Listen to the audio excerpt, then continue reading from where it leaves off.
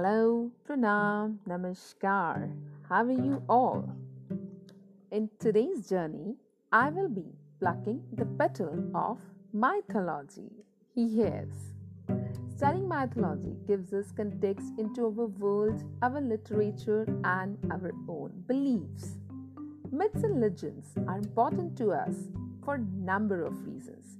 They have a value as literature and offer timeless and universal themes and gives us insight into other times and places and help us to see how much humankind had and has in common. So keeping this in mind, I'll be reading you a story from the book My Friends from Indian Mythology Not So Popular, which is written by a mother-son duo who blocked the name Shrab Musings by a dear friend Suhasini. So today I'll be reading a story from that book, the title of which is Tulasi, the Living Goddess. So let's walk on this mythological tale with me. There is a living goddess in Indian mythology. Are you guys aware of it? It's none other than Tulasi Devi. She has manifested into all the Tulsi plants due to a boon given to her by Lord Vishnu.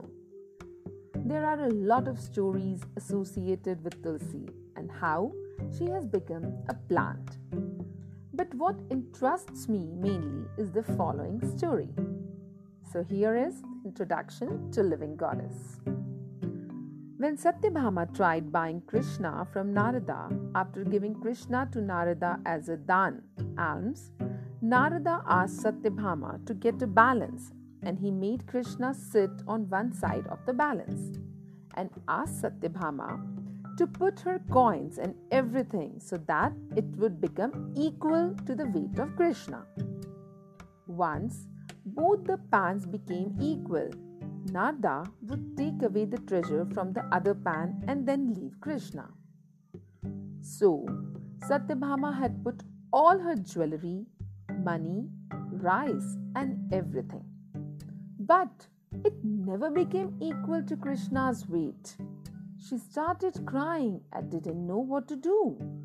Then Narada himself has suggested Satyabhama ask for Rukmini's help.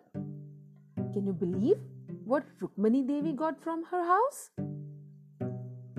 Hearing this story, Rukmini Devi immediately rushed into her backyard, prayed to the Tulsi Devi and took a small part of the plant with 4 leaves from that plant and rushed back to the place where Krishna is still sitting in the balance.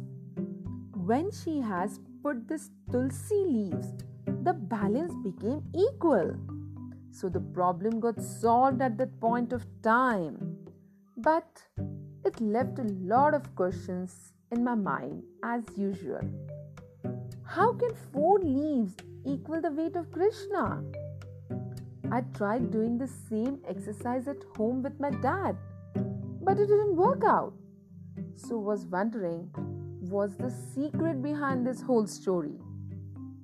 Then my granddad and mom explained to me that this story describes the utter devotion of Tulsi Devi towards Lord Vishnu. And only because of this reason, the balance became equal. So, now I will tell you why we should still call Tulsi as living goddess. Current days medical research proves that the Tulsi plant has a lot of medicinal properties. My mom uses those leaves to make me some green tea whenever I get cold or cough. I normally get instant relief after drinking that tea. Also, another reason why Tulsi is grown in front of the house is that this plant is a proven mosquito repellent too. So, all the parts of the Tulsi plant could be used in the house in one form or the other. The seeds of Tulsi are used in making green tea along with its leaves. The stem is used for lighting fire during any special pujas. The Tulsi plant gives a lot of fresh energy, whenever you go near to it, and that's why my granny lights diya daily in the morning and evening to the living goddess, which is Tulsi plant. So, my dear friends, I hope you loved this story about Tulsi, the living goddess. Pragun will be back with more Kisse Kahani stories and tales. Till then, keep smiling and keep listening. You can read more of my work on my website www.praguntatva.com, or you can find me on any social media like Insta, Facebook or Twitter with the handle @ipragun.